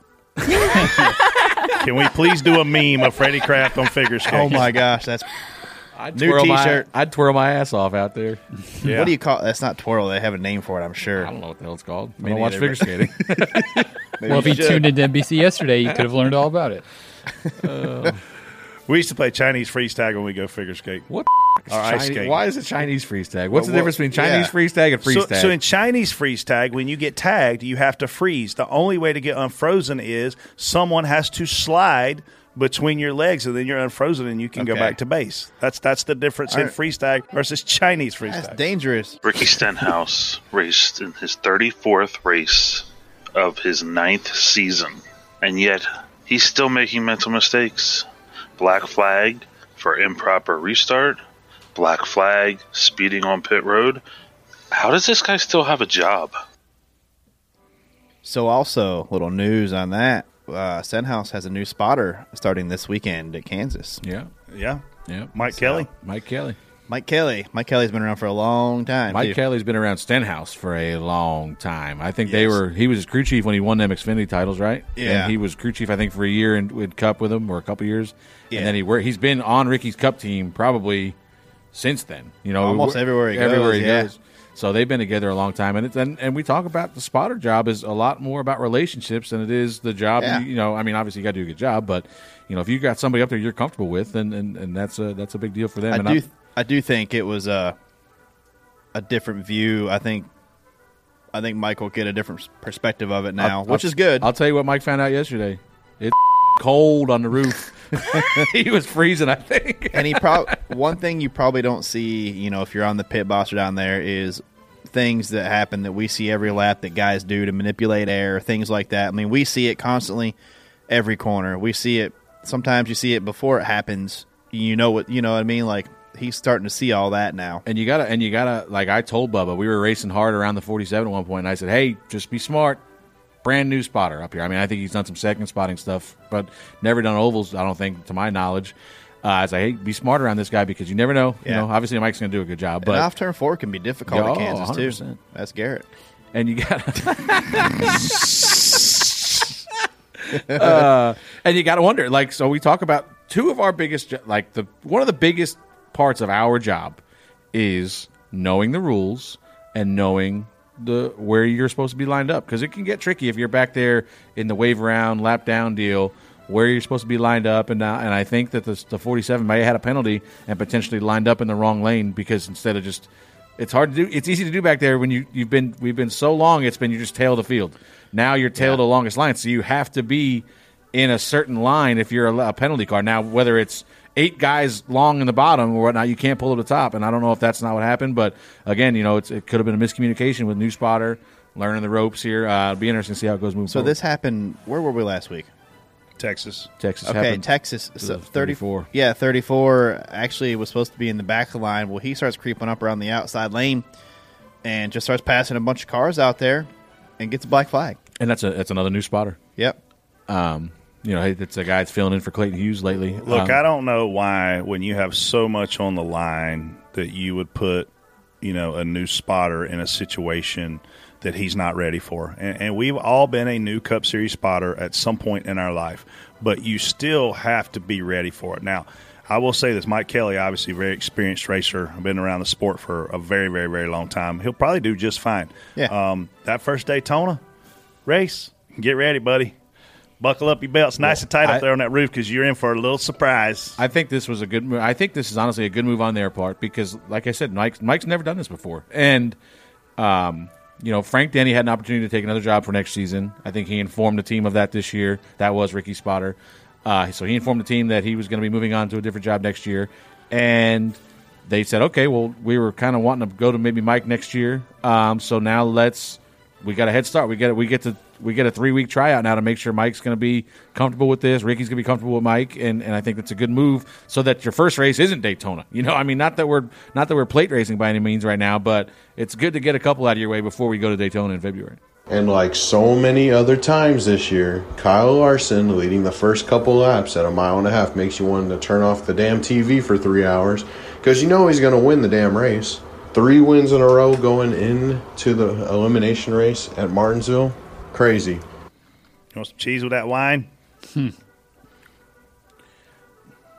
Witnessing greatness, buddy. Enjoy it. Embrace it. Holy big kahunas. If you didn't think Kyle Larson was the best wheelman in NASCAR after his last lap pass attempt at Darlington, then him side drafting Tyler Reddick 3 wide for the lead, wow, that should seal the deal. Big boys. Big boys. Big boy. I seen you tweet about this. We should lock them 2 guys in the room, the last 2 callers. Let them fight it out. Yeah, Kyle, man, I'll tell you, Reddick made a move on the front stretch that was epic. It was a Dale Jr.-esque move at a plate track. Honestly, the way he pulled that off. And then going down the back, Larson realized how much momentum that 8 car had, and he literally just laid it right there on his right rear. You couldn't have put a sheet of paper between the 2 cars and it drug him back. They later made some contact getting into one doing the same thing. I personally think Reddick was being a little too aggressive in that situation, but it is amazing how precise these guys can be doing this. It's awesome to watch. It's fun to watch 2 guys. Like Kyle doesn't have anything to lose at this point right there. He's already locked in, so he's shooting, aiming for the fan, just like Tyler. Tyler wants to win. And Dale Earnhardt was doing this in the 80s before people even knew what this was. I think this is great. And it's dominant right now. If you're not willing to go out and block like an and side draft like an you're not going to make it in the Cup Series right now. So basically, you need to be in the Cup Series. You got to race like one. You cannot be a nice guy right now and expect to do well. It ain't going to happen. To leave an audio message 24/7, go to anchor.fm/doorbumperclear and click the message icon. We'll keep playing the best ones on the show each week. Offer pad question of the week. Happy Halloween week, guys. What usually happens at your home on Halloween? Brett. Depends on the year. Last year, I don't know what happened at my house at Halloween. A friend of mine, Rusty Rush, showed up with about 10 bottles of Herradura. And so instead of getting trick-or-treat candy, you got tequila shots. So, and Freddie showed up dressed as me, and I didn't even know he was me for a while. And I was the first one to go to bed at my Halloween party. My house Halloween is really fun. We have a bunch of haunted trails in our neighborhood. The people go all out to decorate these things. So when you go trick-or-treating, Casey, you may come up on a keg. You may come up on a wine bar, and obviously there's tons of candy and stuff to do for the kids. There's bounce houses in people's backyards. It is super duper fun, and it takes about 2.5 hours to walk this trail. So last year, we were doing probably Xfinity race, I assume, truck Xfinity race on Saturday, something at Martinsville. So I was like, I obviously knew I was going to dress up like Brett. So we go to Brett's every year. So that's what we do. Our house, we put a bowl of candy in the front yard and go to Brett's house. But so before I could even leave, Brett texts me and he's like, or Megan texts me. She goes, some guy named Rusty's here. And I'm like, oh God.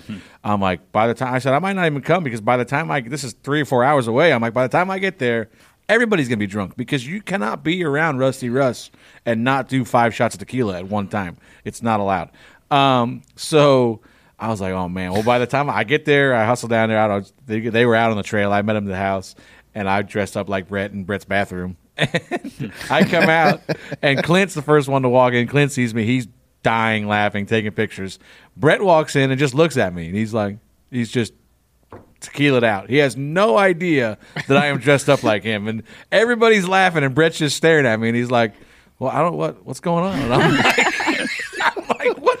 Do you not know? Look at my outfit." Is there a picture of this? Yeah, there is. It was on Twitter. He had a gap tooth. Have you never seen it? Had a red beard. It's hilarious. But here's the first thing I noticed, and I was like, Freddie. And this is me being as honest as I can be right now. I had no idea he was me, and I look at him and I go, "Are you wearing my socks?"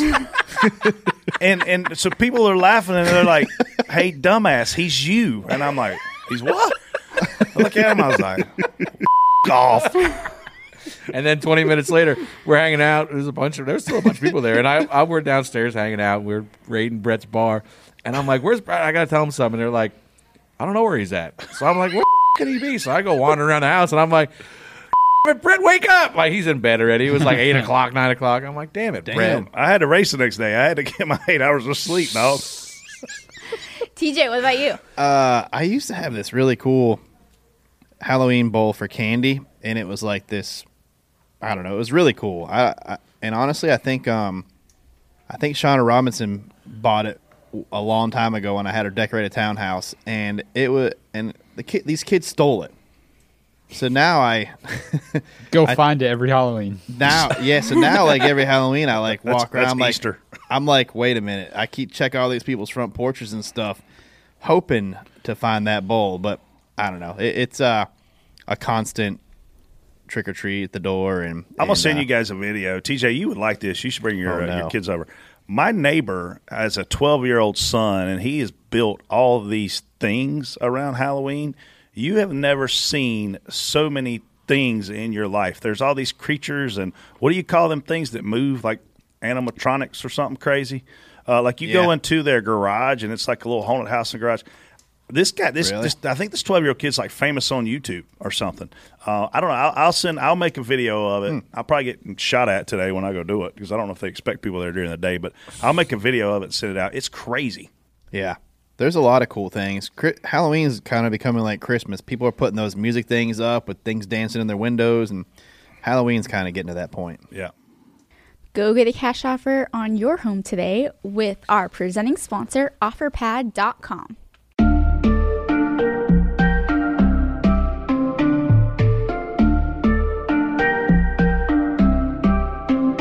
It's time to get into our Xfinity X5 More Than Fast moments. You need more than just speed to compete in NASCAR. Where did we see teams need to be more than fast this week? TJ. I mean, I don't know how you don't give the Xfinity X5 More Than Fast moment to a guy like Ty Gibbs, man. Drove through the field after a penalty. Just goes up there and takes it. Gets the win. Ready? Yeah, I mean, my more than fast moment's got to be Kyle Larson. I mean, 9 wins on the year, coming back. You you used to seeing him up front dominating these races, and he kind of fell behind, had a little contact with the wall, a little bit of contact with the left side, and still comes back to win the race. I mean, it's just hard to argue with, like Brett says, the best driver in the world right now. My more than fast moment goes to the wind from this weekend, because anytime you have guys that are this talented just driving into the wall, it's got to be because the wind is blowing that fast. So congratulations to the Kansas City Wind. You guys can have it. Toto blew by the racetrack right in the middle of the race, I think. I think Kyle Larson will win the Xfinity X5 More Than Fast year. I will say we've had a few fans submit their Xfinity X5 More Than Fast moments. Some good ones coming. So keep tweeting at us. They're pretty good. We like it fast here on Door Bubba Clear, but what we really like is being more than fast. And thankfully, there's always tons of action and plenty of things to pick from on our Xfinity X5 more than fast moment, TJ. And do you know what else is more than fast? Xfinity X5. With the speed for all your devices, you'll also get reliable performance that you can depend on to keep your crew connected. On the track, being more than fast means you've got the teamwork and strategy that it takes to win. With Xfinity X5, you can do more of what you love with faster internet and a powerful and secure connection. Follow @Xfinity Racing on Twitter for even more Xfinity X5 more than fast moments. And Casey, don't forget to vote for your favorite. Thank you to Xfinity, proud premier partner of NASCAR. Time for Brett's favorite topic, What an Idiot.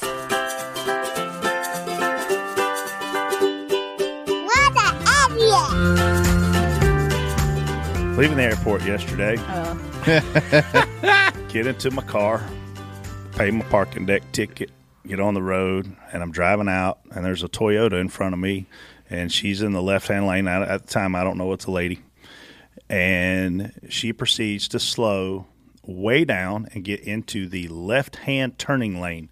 I am 2 lanes over in the far right-hand lane, and all of a sudden she turns her wheel 90 degrees to the right, stands on the gas, and drives into my driver's side door and completely demolishes my truck. So my what an idiot goes to people that drive and do not pay attention to their surroundings. This lady, her car was absolutely destroyed. Nobody was hurt her. I wouldn't be making fun of how stupid she was. But that's essentially my what an idiot for the week. What? So did you say what an idiot? Is that the word you used? I don't know what I said. I jumped out of my car and I was like, what the was that?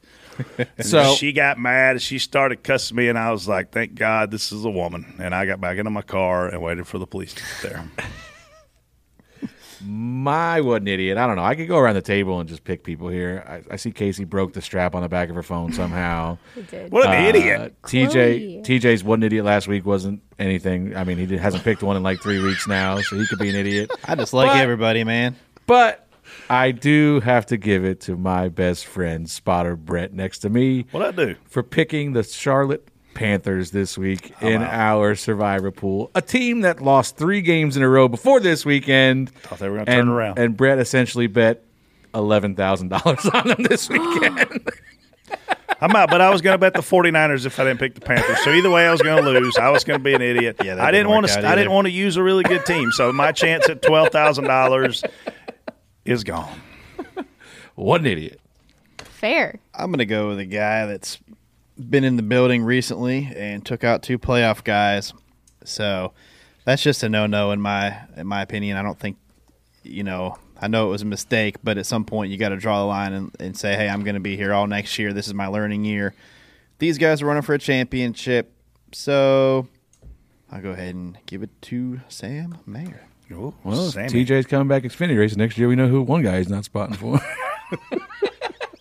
True.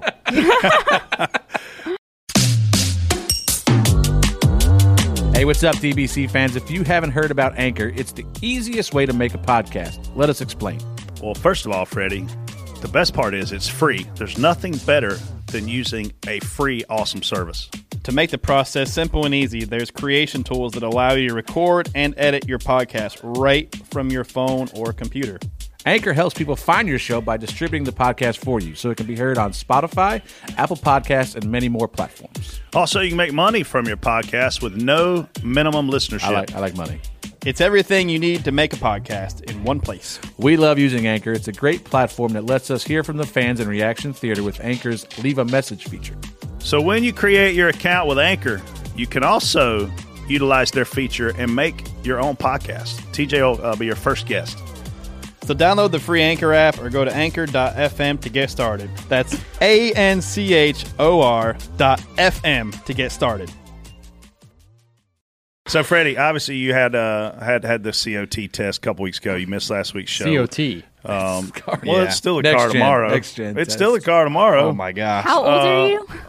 46, I think. Is there anything from the test that you can tell us that surprised you in a good or bad way? So the biggest takeaways I have from the test were these cars are super, super fun to watch on road courses. These guys are going to get after it. I think you're going to see the guys that are really good at road course racing excel again a little bit more. Obviously, the other guys will get better, but these first couple of road course races, the A.J. Allmendingers, the Chase Elliott's, the guys that have excelled in the past, I think that gap's going to grow a little bit just because of how hard they can attack the corners. The guys that are really aggressive can attack the corners because these things almost stop on a dime with the new brake package. So that was a lot of fun to watch. A lot of people got geeked out over the flames shooting out the exhaust as the guys lifted into corners. That was cool to watch. They were fast, man. They were faster than the cars that we raced the day before. So that was fun to watch there. The sound of these cars, I don't know. It's so loud. It's so. Let me tell you something. When we go to Bristol and there's 40 of these things, it's gonna be loud. It's if you're probably in the gonna infield, be hard to hear. You are not going to be able to not have your headphones on or something. It's so loud. It's like an acquired taste because when they fire up in the garage, they sound badass. When they get on the racetrack, I can't stand it. And some people think it's amazing. So I don't know. Maybe it's just my personal preference, but they sound like a lawnmower on the racetrack to me. So noted for next year, don't schedule pit and garage tours during any practices or qualifying. It's going to be loud. What else? I mean, the one thing that really surprised me was we had kind of heard that these things structurally might not stand up to contact, and Chris Buescher got loose turn 8, coming back up on the oval in turn 1, got loose, overcorrected, and hit the wall nose first with the right front corner of the car. No contact with the wheel, so that probably helped. But when you see how hard he hit, and we've heard about the structure of these cars maybe not withstanding blows, he drove it back to pit road. He came down pit road. I was like, well, damn, that thing don't look as bad as I thought. Yeah, like you almost couldn't tell he wrecked. If you weren't looking for it, if you didn't know he hit the wall, you would have not been looking and be like, wow, that thing's wrecked. I mean, it took him probably 45 minutes to fix that and get back out there. But the biggest takeaway I had from this test was the amount of time it takes to make changes to these cars. It's a long time. It was over an hour to change 4 springs on the 19 car. It was 2 hours, probably 2.5 hours to change a gear on our car. And a lot of it's because it's never been done before. Yeah, this is all new. Yeah, so this it'll obviously speed up, but you're still looking. I don't think there was many guys, unless they were making very minimal adjustments, that could make 2 runs in an hour. I mean, I think the first day we ran 75 laps in 10 hours. That's 7 laps an hour, essentially. That's fun. Yeah, it was a blast. But that's why I had time to do a couple minutes of DBC, I guess. But, yeah, I mean, the biggest thing, and like we talked about next year, practice session and then having minimal adjustments. Well, the reason why you're going to have minimal adjustments is if you try to make a major adjustment, you're not going to have time to do it. So more tests coming up, right? Yeah, more tests coming up. We have a Charlotte test coming up the end of November, I think, or no. Yeah. The week after Phoenix, I think it is. Yeah, it's not. And then, yeah, the week like that'll be Charlotte Oval. There's Charlotte Oval. early December all the way out west. Yeah, Charlotte Oval, then the December 14th, 15th in Phoenix. There's a tire test at Atlanta. There's a test at Daytona in January during the damn Chili Bowl, which ruined my trip. But I gotta wait. Can still I'm go going. for the I'm going on weekend. Thursday. But I mean, I was planning on ruining Megan's whole week. We have a Vegas test at the end of January, I think. So there's definitely testing coming up, and I mean, there's a lot of stuff coming. But it was definitely interesting to be there. I went. I may have stopped by that test. I saw you up there. No, you didn't see anything. And I went down inside, and it was. I mean, I rode around the infield and got kind of close to the track, and when the cars go by, man, it's like. One thing I liked is you like, whoa, what was that? You know what I mean? Kind of like it was loud. Like a crotch rocket or like a what? No, like just that, like higher pitch than what we got now. Like low and loud, like really. It's like throaty, like Yeah, like a lot of bass and. But it's also, I don't know. You'll have to. It's can you let us know how it sounds? Can you make the sound? Yeah. Can you do it, Freddie? Can you try it? No, so it sounds like sounds like a Trans Am car from back in the day with like Scott Sharp and all. Remember them cars? It sounds like those. Okay. It sounds like it sounds like a lower toned Cup car right now. But so then when they're wide open, for some reason to me, they sound like a Cup car that's dropped a cylinder. It's just funny. It does sound like a Cup car that's dropped a cylinder. 2-3 years ago, I think we even talked about it on the show. There was a huge push for our cars are too loud. People in the grandstands can't have a conversation because our cars are too loud. And drivers were even saying, put mufflers on them and quiet them down. It's not going to change the experience. People need to be able to talk. I can tell you right now, Clint Boyer was on that bandwagon. Cars are too loud. Michael Waltrip on the bandwagon. Cars are too loud. So it's funny that this one comes out and you go, oh, it's even louder. I'm telling you, when we get to Bristol, it's going to be loud. Yeah, I felt like it was louder. Time for DBC picks. Freddie, you are just on fire, winning at Kansas. On fire. I let Brett get back in it. Kyle Larson. I mean, you're still pretty far ahead.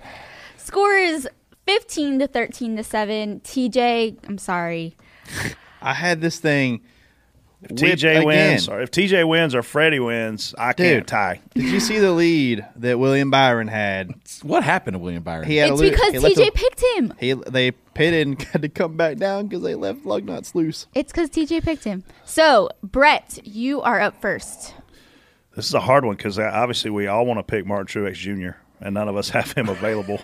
And then I personally want to pick Denny Hamlin. You guys have both won with Larson. When I pick him, he runs 10th. Denny Hamlin is also not available for me, or Freddie, or TJ. Man, I'm going to have to go out on a limb here and go with a guy that I think is going to be racing with a purpose. And I think that guy has a cool beard going right now. His beard game is up there with mine. Ryan Blaney. TJ.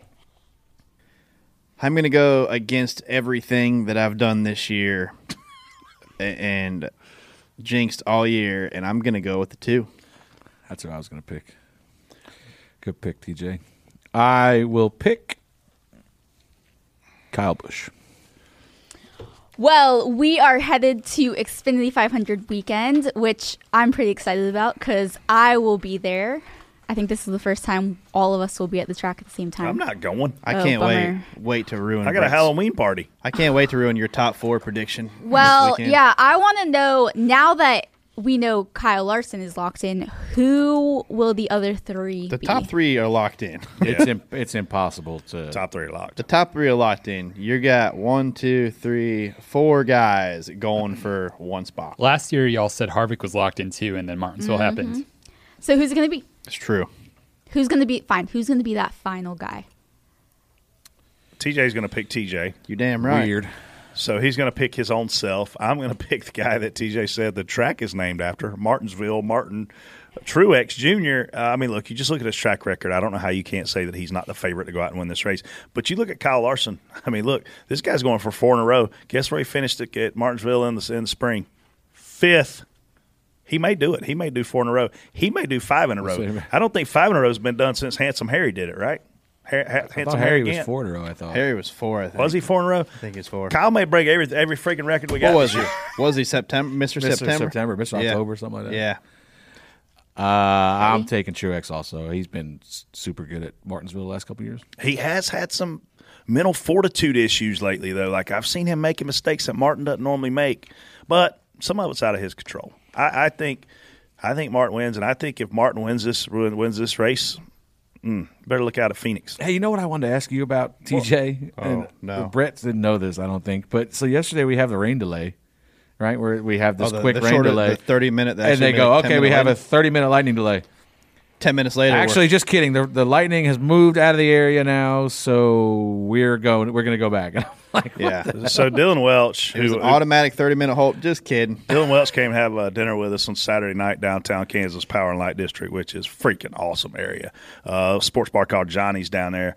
And so he tweeted a picture of a clear blue sky and said, "We're just told we're in a 30-minute lightning delay." And I'm like, how can this even be possible? Like, if there is weather coming, I get it. If the weather has already left and the skies are blue, you can't get lightning. I just couldn't believe that I thought there was a mandatory 30-minute delay, and then a mandatory 30-minute delay became a mandatory 8-minute Well, guess delay. what happened there, Freddie? Common sense came into play. I'm good with it. And I saw people, fussing on Twitter going, "Oh, once again, NASCAR changed the rules, make it up as it goes." Thank God. Thank God they did, because common sense should outweigh any rule. Jason, we have an update on the Rick Ware battle for last. I can check. I think I saw that the one who's in trouble, the 51. Oh God, that guy about killed us yesterday.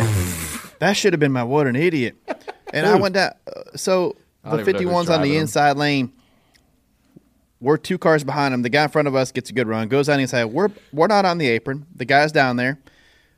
That guy gets through. We're right on that guy's tail, and the 51 turns down like we're not there. Hits us in the left rear, and we go up the racetrack. I'm like, oh God, we're done. Like, this is it. And so unaware. I go down, literally. So I go down there. I'm like, Joe Campbell. I'm like, hey, you just scared the hell out of me. I thought we were done. He's like, are you the one that tore up our left front? I'm like, we tore your left front up. I mean, your guy hung a left into my guy. Like, he wasn't even there. How do we tear your left front up? And like, but the apple doesn't fall far from the tree there. I figured I'd get called a hack and be on my way.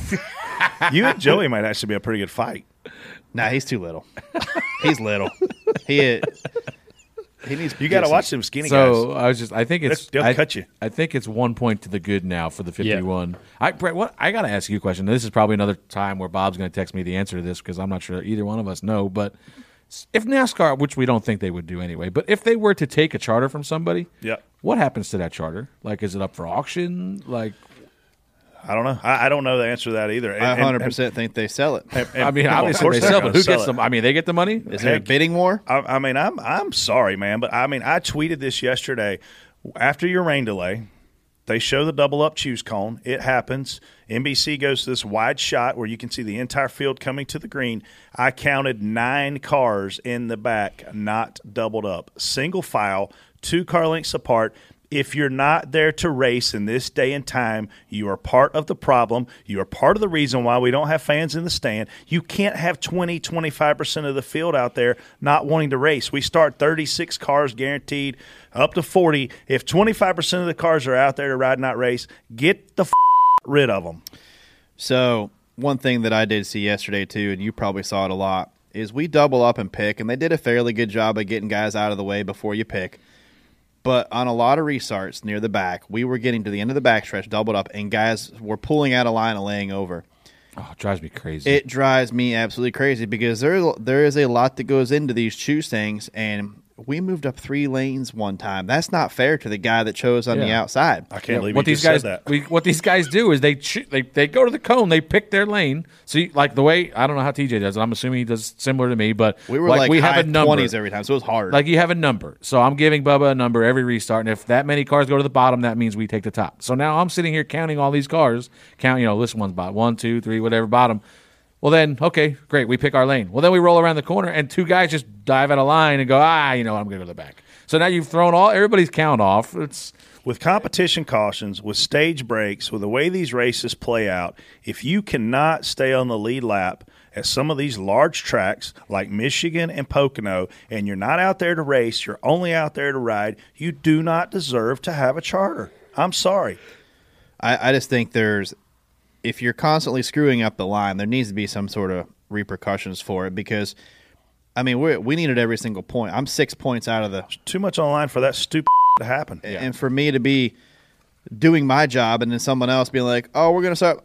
just kidding. Like, you just screwed up everything from you on back. Yeah. I'll tell you what, going back to that test, and we give him a lot of on here, so I'm going to give him credit. If Rick Ware is serious about this Stewart-Haas deal, and this is going to be just a deal where they get cars from Stewart-Haas and assemble them and whatever, put them out there, they were one of the fastest cars at that test.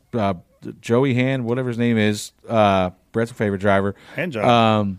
He was one of the fastest guys there. So if they're going to move forward and lease cars from Stewart-Haas, and hopefully they're prepared at Stewart-Haas, they could take a major step in the right direction next year. Just going to be interesting to see where that goes. Casey brought up a point a couple weeks ago. Me and TJ touched on it. Freddie wasn't here for this part, about drivers racing each other in the playoffs. And you were like, Casey, what about team orders? And we kind of skimmed the topic. We touched it a little bit. Going into this weekend, if you're a guy like Christopher Bell, you're out of the playoff, and you know how important it is for your organization to put as many cars in this playoff as they can. Obviously, you've got Denny in, but you want to get Kyle if possible or Martin if possible. I think one of the two can get in. You're going to see him race the living crap out of these other guys. So I do think when you're watching this on television and you're watching it in person, then you see guys racing really hard, like a William Byron, for example. You may see him race those Gibbs guys really, really hard. So don't be surprised if some of that happens. It's not to screw them up. It's just to make it really hard on them. Yeah, but I mean you're there to race. If you make it in, you earned it. That's the way I look at it. Yep. Well, I think judging by everything we talked about this week, Xfinity 500 should be one to watch. So if you guys are at the track, be sure to come say hi to us wherever we are. And if you're watching from home, you won't want to miss it. So that's all we got. Have a great week, guys. Yeah. All right. Thanks for joining. This is a production of Dirty Mo Media. Check out Dirty Mo Media on YouTube, Twitter, Facebook, and Instagram. Dirty Mo. Dirty Mo.